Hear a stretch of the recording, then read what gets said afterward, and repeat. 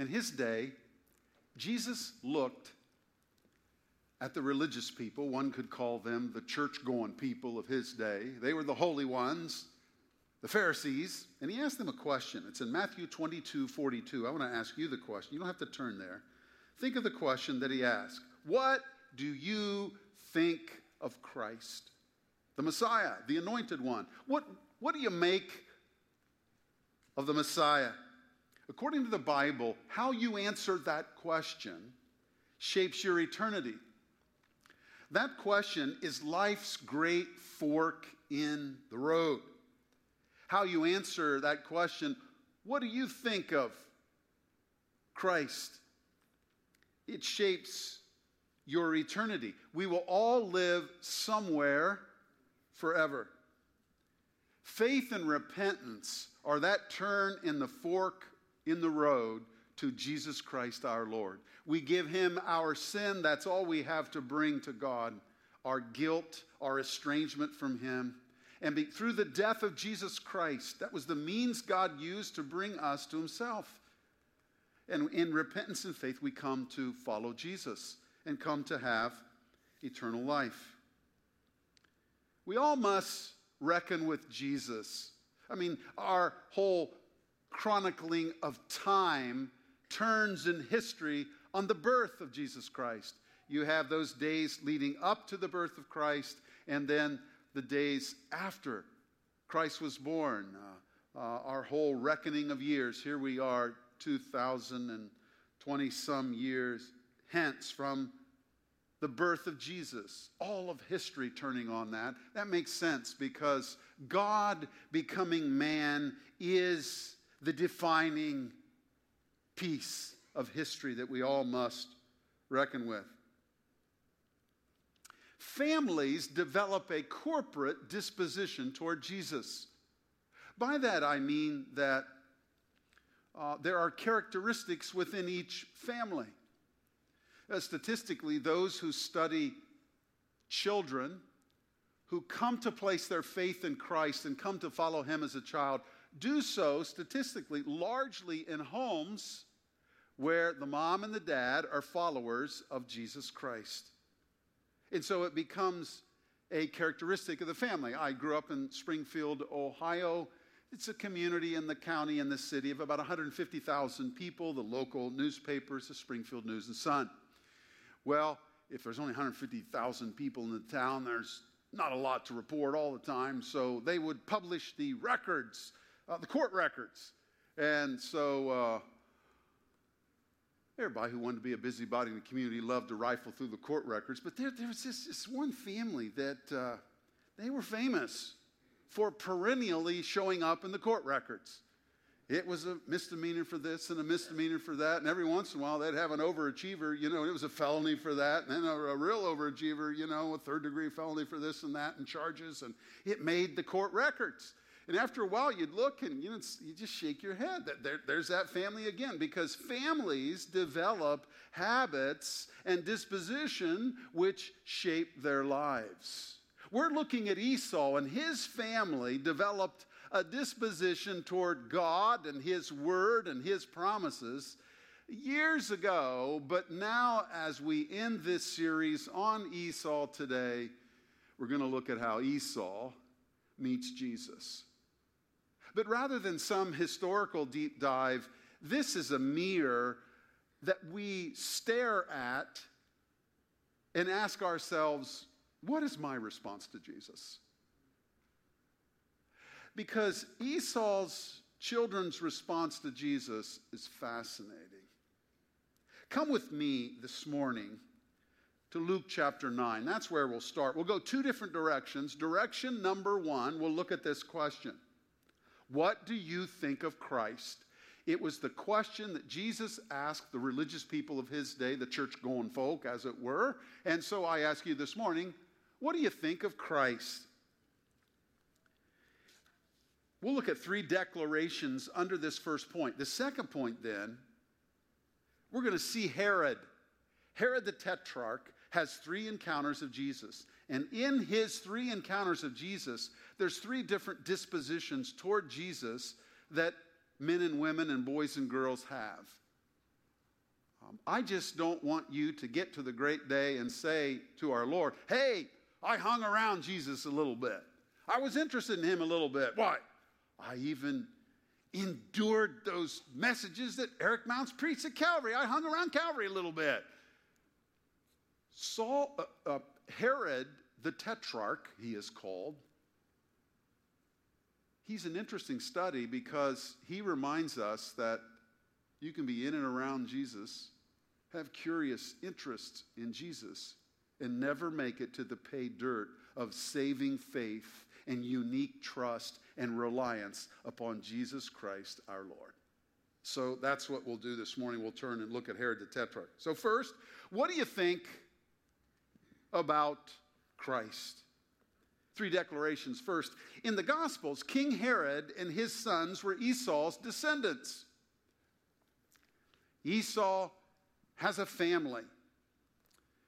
His family goes to Mount Seir. They become the Edomites. They populate that part of the world. They become quite a substantial people group. In about 600 BC, before Jesus is born, about 600 years, the Nabateans take over their kingdom and push them out. So what's left of them runs to these vacated towns in Judah, that because Judah was carried off to Babylon, so they just took their cities, and this became an area called the Idumean area. Now, you don't have to remember that, but this is Esau's people, now called in Jesus' day the Idumeans. Well, the Romans hooked up an Idumean leader that they recognized had some moxie to lead. King Herod, he is called, and he becomes a very prominent leader. He leads the area for over 40 years, from 37 BC until 4 AD. So he's there for more than 40 years. His big achievement is he redid the temple. And when he redid it, he spared nothing. Of course, he wanted to aggrandize himself to the people and the Jews and that they'd really like him. If you want to do that, pimp out the temple. And so he did. In fact, one rabbi said this: whoever has never seen the temple has not seen a beautiful building. Now, they've been working on, some of you have been there in Barcelona, the La Familia Sagrada for over 100 years. And the engineers of families and come and gone and died, and grandsons are now working on it. They worked on the temple for 86 years, 46 of which was during the time that King Herod the Great was ruling. Now, of course, General Titus, the Roman general in AD 70, tore the whole temple down. And so all of our monuments that we make to ourselves, and that's what happens, but that happened. Now, second declaration. King Herod the Great sets a course for his family's response to Jesus. Jay read it this morning. It's the old wise man story. And what happened to those infants in Bethlehem when, as they were moved by God not to go back and tell King Herod where to find Jesus, he realizes he's been outwitted. And so this was characteristic of him. Remember, this is a guy that had his wife killed and had 2 of his sons murdered just to stay in power, and because this is what he was like. And what we have here is the logarithmic catching up of Esau's spirit, all those years bred in generations of rebellion against a God who is holy and right altogether. And what do you get? You get this kind of ferment and this dastardly character, King Herod. So he sends down soldiers who find every child, male child, 2 years old and under, and kill them. Can you imagine the carnage? This is, of course, in fulfillment of prophecy. Now, it is true that Bethlehem was a 2-bit hamlet that nobody hardly knew where it was. I don't think they had a stoplight, and I don't think they had a stop sign. And it's very small, so we're not talking about a whole range of babies, but even one baby loss is a great tragedy, and no doubt several were killed who were male children under 2 years old. But what we have is a ruthless guy. He's Esau spirited. Is it any wonder we see such a spirit in the life of his sons that we shall see Herod the Tetrarch has 3 encounters with Jesus. So the third thing is we reproduce after our own kind. I love to talk to teachers before the school year starts. Everybody's all fired up. They're all set for a new year. They're starting over. It's going to be a wonderful, wonderful, wonderful year. And they're fired up. I love to do that. And Bill Dickens gives me that privilege each year. And I look forward to that very much. A couple years ago, you can't tell them the same thing every year, but a couple years ago I told them, hey, let's ponder this verse, Luke 6:40. Everyone, after he's fully trained, will be like his teacher. Every teacher, they massage the culture of their class in September, and they whip them into shape, and they set up the boundaries, and they hold all the boundaries, and then you get to October, then you get to November, December, January. You ever run into a teacher about March? They've had it. Their class is driving them nuts. And I hate to remind them that everyone, after he's fully trained, will be like his teacher. You get what you deserve. You know what? You've been working 6 months on developing the culture of the class. Now, that we laugh at that, but children, everyone after he's fully trained will be like his teacher. Now, I realize that the race is not always to the parental swift, but I ask you this morning, what's coming out the pipeline at your home? You know what came out of Herod's pipeline? Esau's spirit. Because it was never worked out of the family at all. In fact, Malachi 1:4, we looked at this passage last week. It declares, Edom is a wicked country, whom God is angry with forever. Because that rebellious spirit, that I'm going to do anything I want and I'm not bowing down to anyone and I'm ruthlessly going to prosecute my life forward, that showed up all the way down the line, and it does again here. Now, based on your disposition toward Christ as a parent, what are we reproducing in our homes? Are our children growing up with a sense of recognizing what it looks like in mom and in dad to hunger and thirst for righteousness? And are they marked by that? Or do we have so many other hungers and thirsts in this below world that is passing that our kids get confused about just what exactly we ought to be hungering and thirst for? Because it is possible to say that we are hungering and thirst for we're seeking first the kingdom of God, and our life is saying everything else. Seek first the kingdom of God and all his righteousness, and all these other things will be added to you. What do you think about Christ? Now let's look at Herod the Tetrarch. What is our response to meeting Jesus? There are many responses to Jesus that masquerade as if they were, this is the right response. This is how to do it. I'm doing it right. And you see hints of that in Herod the Tetrarch.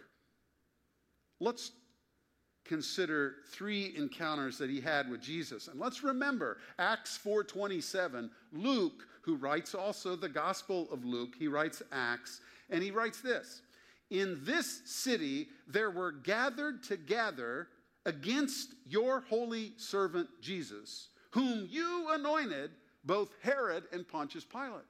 So Herod the Tetrarch finds himself, he earns a spot in the text saying he set himself up against Jesus.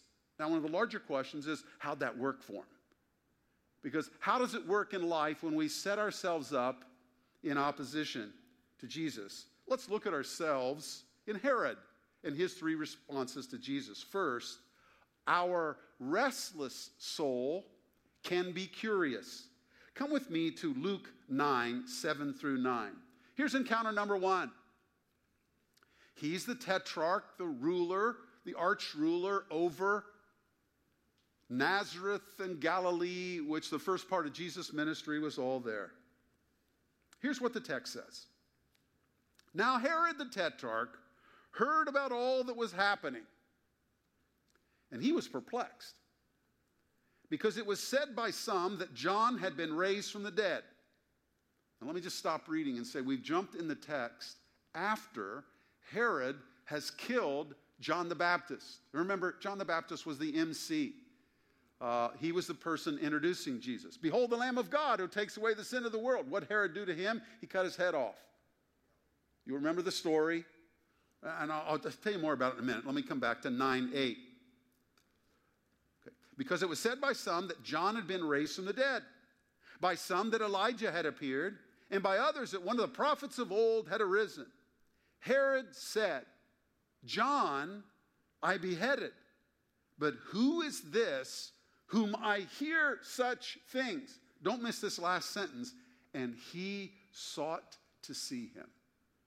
Here you have a curious man who had heard so much about Jesus. By the way, it's hard to ignore Jesus. I mean, our reckoning of years turns on his birth.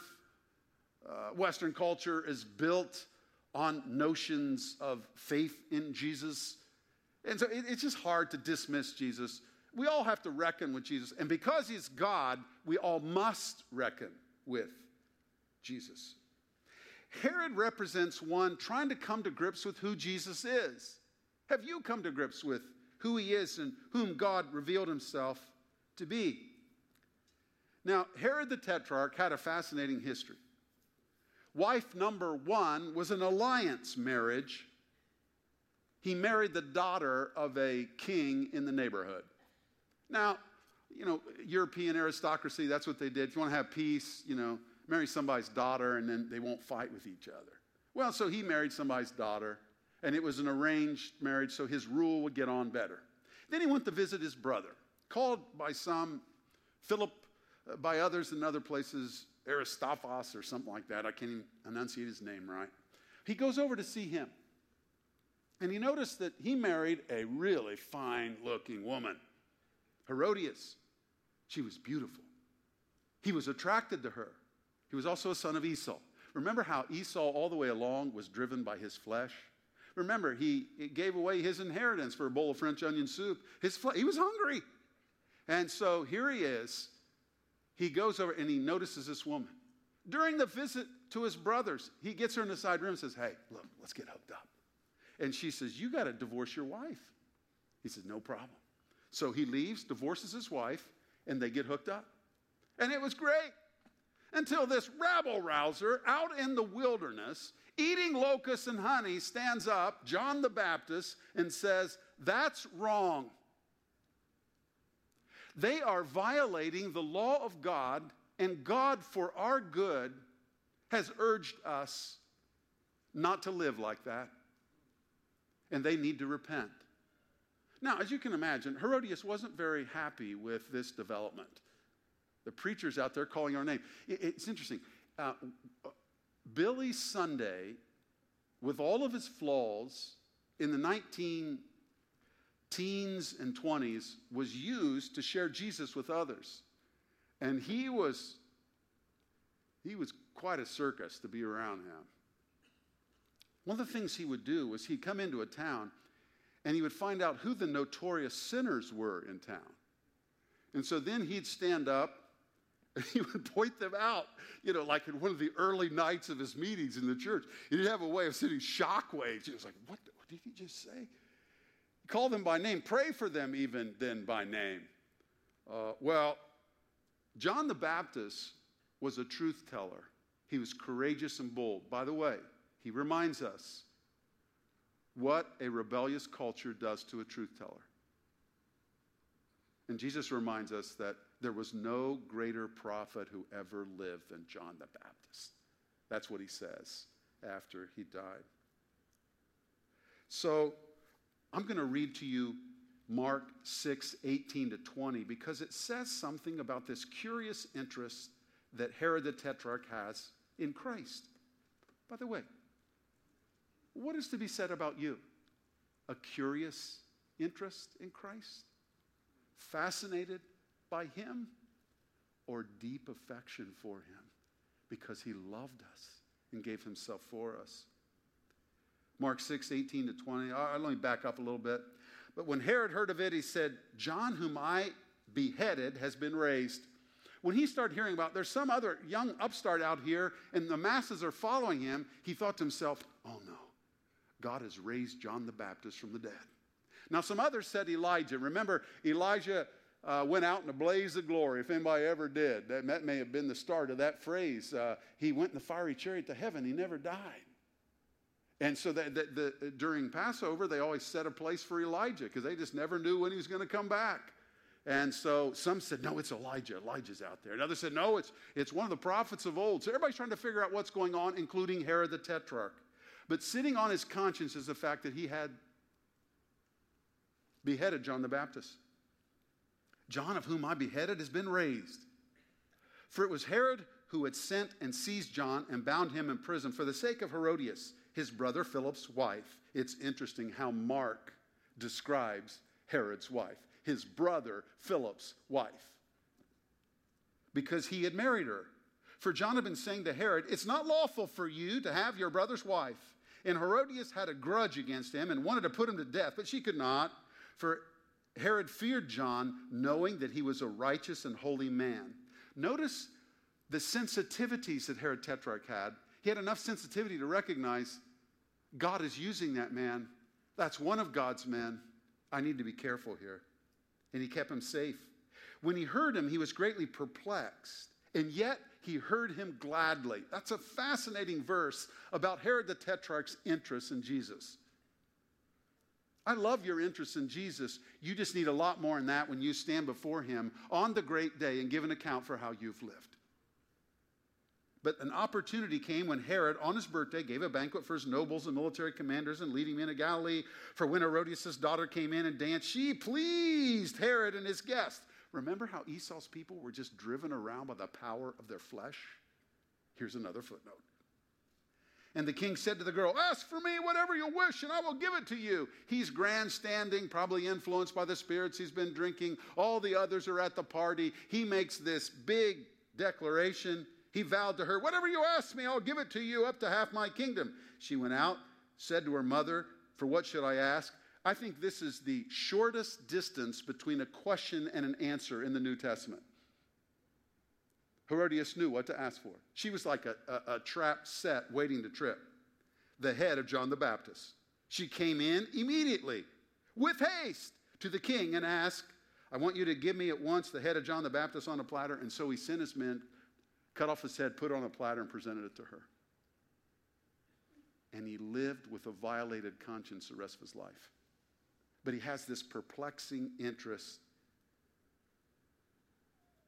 in Jesus. Now, how do we know all this? Remember, Luke meticulously researched this. That's what he tells us in the preamble to the gospel. Well, one of the followers of Jesus, according to Luke 8:3, was Joanna, the wife of Chuza. Her husband's a member of Herod's court. And so Christianity, as it grew and more disciples came, these stories, Luke picks up on these stories that are the background stories. In Acts 13, in verse 1, in Antioch, when they got ready to pray together and send out the first group, it says, one of the prophets and teachers, Manaen, a lifelong friend of Herod the Tetrarch. And so you have these people who are around Herod at this time who are hearing his perplexities. By the way, that word perplexity, it's a word used of the disciples in Luke 24 when they come to the tomb and the rocks rolled away. It's like, what in the world? It's used of Peter who has that dream. Peter was a kosher Jewish guy. He has a dream to eat all that unclean food. Remember, the sheet came down and he woke up from that dream and said, what in the world was that? He was perplexed. A good Jewish boy doesn't eat any of those things. What is going on? He's perplexed. That's the word here. In Luke 9:9, the pronoun I is used twice. John, I beheaded. But who is this about whom I hear such thing? Godet said this about the two times using this personal pronoun. It's the echo of an alarmed conscience. Herod the Tetrarch is upset. By the way, isn't it interesting that Jesus cannot be discovered through secondhand reports and rumors? That's how Herod the Tetrarch's trying to figure this out. What do you think about Jesus? Please understand that curious interest in him is not the same as faith in the New Testament. To be fascinated with Jesus as a historic figure, to be perplexed by all the things that are said about him, to try to get your arms around all that he claimed about himself, you can do all of that and not know Jesus Christ as your Savior. Do you know him as your Savior this morning? What is our response to Jesus? In the middle of the hippie movement in the 1970s on the beaches in California, the Jesus movement was born. Chuck Smith and Calvary Church, Maranatha Music grows out of this in the 70s. Well, the Doobie Brothers got into this a little bit, the popular rock group, and they recorded a song. In fact, it's on their Greatest Hits album. It's, of all their songs, it's a bad song on the Greatest Hits album. But anyway, it's a song that says, Jesus is just all right with me. It was like, okay, we'll dabble in a little bit of Jesus, and, he's all right. Jesus is all right. And if you ask Herod, he would say, Jesus is all right. But please understand that he's not held up in Scripture as a model of how to respond to Jesus. But there's more, and let's consider. Here's his second encounter. Our hiding soul protects its autonomy. Come with me to Luke 13. Jesus keeps getting more and more popular. 3 years in, everybody seemingly is interested in him, and he's had about all he can take. He's finished with Jesus. And so, Luke 13, 31 to 33 say this. At that very hour, some Pharisees came and said to him, that's Jesus, get away from here, for Herod wants to kill you. And he said to them, go and tell that fox, behold, I cast out demons and perform cures today and tomorrow, and the third day I finish my course. Nevertheless, I must go on my way today and tomorrow and the day following, because it cannot be that a prophet should perish away from Jerusalem. Hear the word of the Lord. Here, Herod models a hiding soul protecting his autonomy. Isn't it fascinating that suddenly the Pharisees are interested in the welfare of Jesus? Jesus, Herod wants to kill you. You say, what's going on? Where's Bob Mueller when we need him? There's collusion going on between the Pharisees and Herod. In fact, this has already showed up before in Mark, I think it's 3:6. Here's what it said. The Pharisees went out and immediately held counsel with the Herodians against him, that's Jesus, how to destroy him. So they developed, in collusion, a conspiracy to take Jesus down. And this is all part of the conspiracy. Let's push him. Let's get him to Jerusalem. All the while thinking their engineered plan is making this work. They were saying, man, this is really coming together. We're doing a great job. But Jesus, in his answer, makes self-evidently clear that he's being moved around by his constraint to submit to the will of God. And he is on God's timetable and will go to Jerusalem when it's his time to go to Jerusalem. And he'll tell them, I'm going to do today, I'm going to do tomorrow, and the third day I'm going to go down there. And he anticipates what's before him, willingly embracing it on our behalf. But what he says is the Pharisees say, you better leave. Herod wants to kill you. Now remember, he's already killed John the Baptist. There's good reason to be afraid. Jesus was undaunted. In fact, he sends a message. He sees right through the ruse. He gets right to the bottom in his report of collusion. He says, you go tell that fox. Why would he say that to the Pharisees unless he was calling them out and exposing the fact that they were conspiring together to be against him, which was crazy.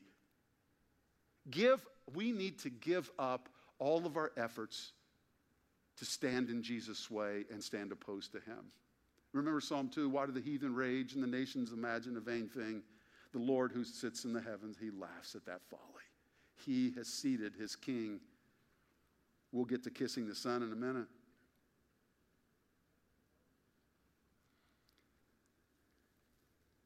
Our hiding soul protects its autonomy. What's going on in Herod's heart? Herod wanted to be the king of his kingdom and keep people out of his kingdom who were going to disturb the peace. And he loved his autonomy. You go tell that fox. That was not a compliment. In Jewish literature in the first century, foxes were noted to be deceitful and conniving, unwilling to face it face to face, and working in the background. What does he say? You go tell that fox I'm on God's agenda. And it called the Pharisees out as well, who then were exposed as colluding with him. Herod sought to hide from his obligation to respond to Jesus. John the Baptist's death was already sitting on his conscience. He wanted to get rid of him. He didn't want to kill Jesus. It's like, okay, just get him out of here. How can we get him out of here? And so he pushed him out of his life. Do you realize it's possible to order our lives pushing Jesus Christ out of our lives? Is that you? Is that me? Herod's great issue was, hey, Jesus wants to displace me as king. It's about my place, my prominence, my pride, my kingdom. I like that a lot better than being a subject of anybody else's kingdom. By the way, are we humble enough to receive meek and lowly Jesus as our King? Are we humble enough to recognize our need and our sin and bring ourselves to this great King of all the earth and give ourselves to him?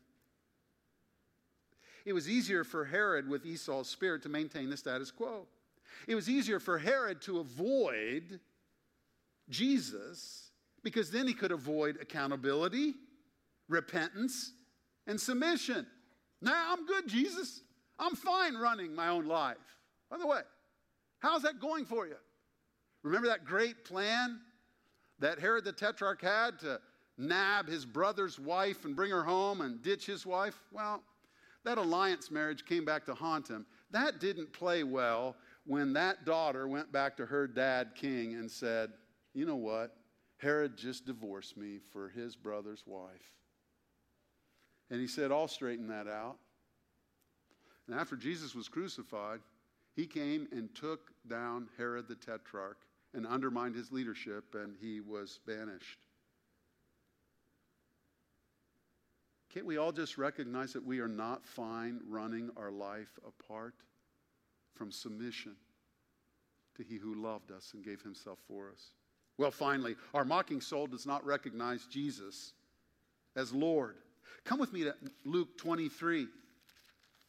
You remember, and it was for Pilate a fortuitous visit.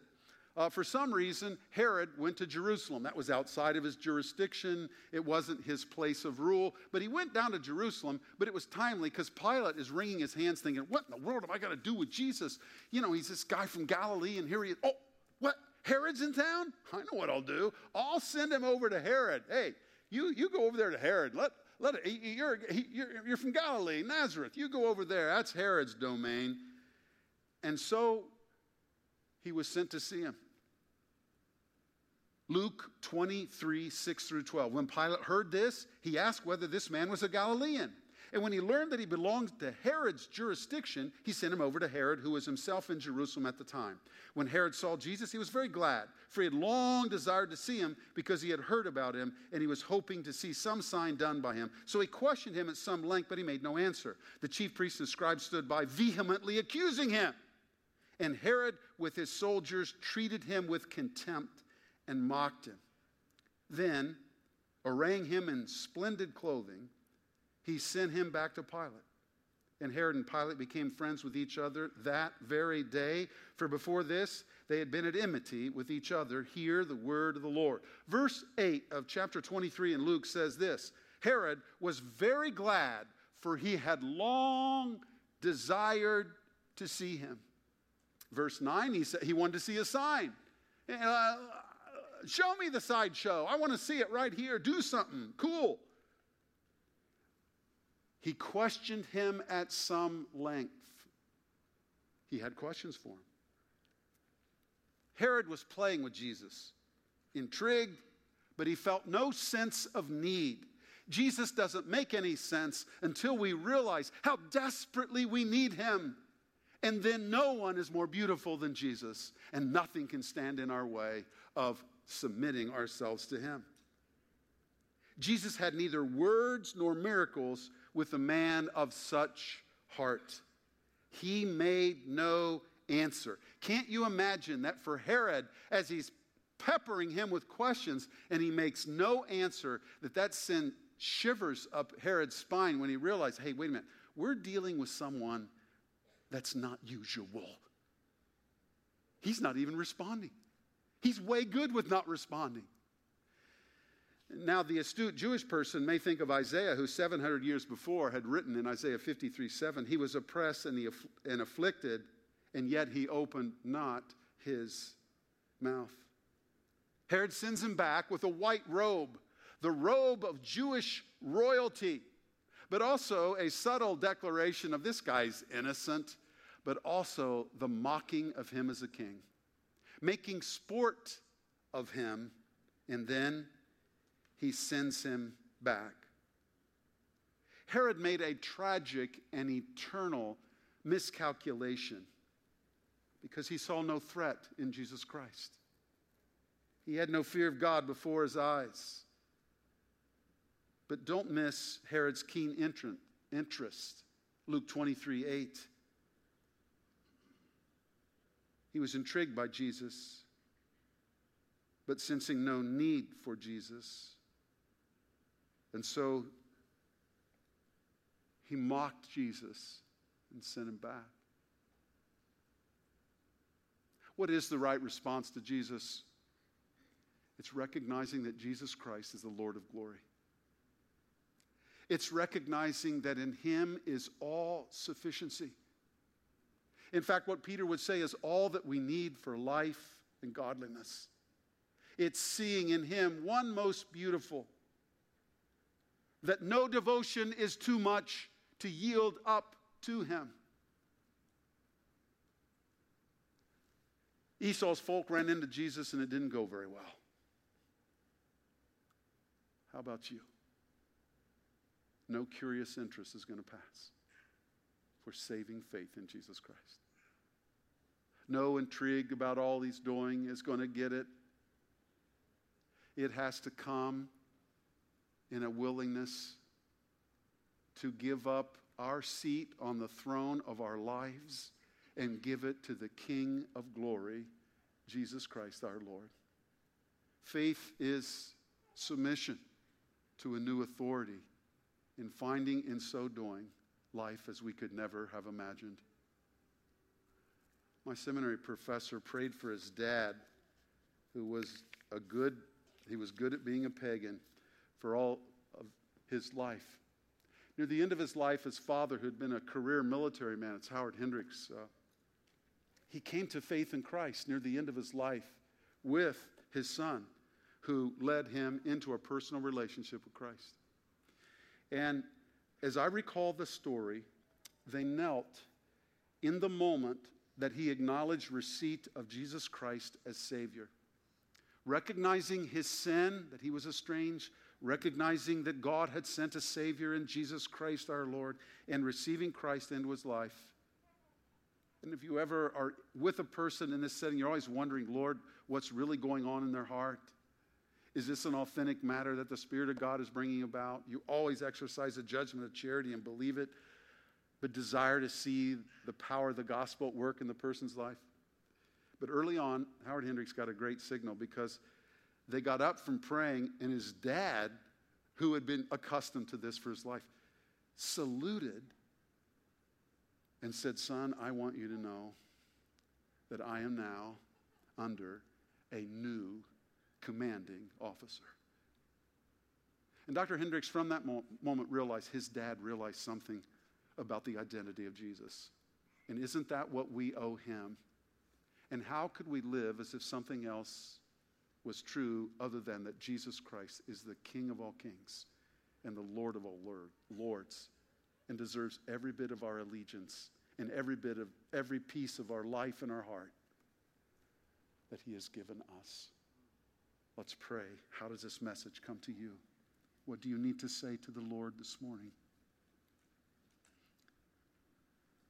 Is there any Esau in your heart that you need to offload to our Lord in decisive conversation in this moment?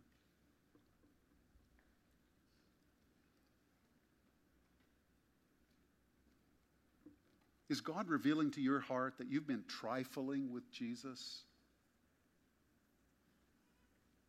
rather than yielding to the supreme authority in heaven and earth? Are you the Lord of your life, or is Jesus? Do you have all rights to your life, or does Jesus? What do you need to say to Jesus as this service closes this morning? Let's pray.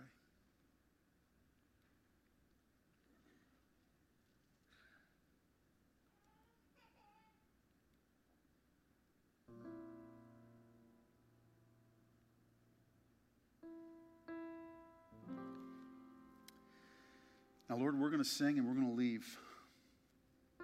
Nobody's ever moved by a harangue.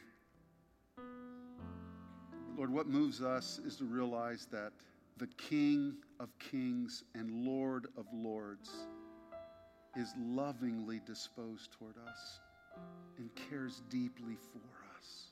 Thank you. That moves us. That moves us away from being our own king of our own empire.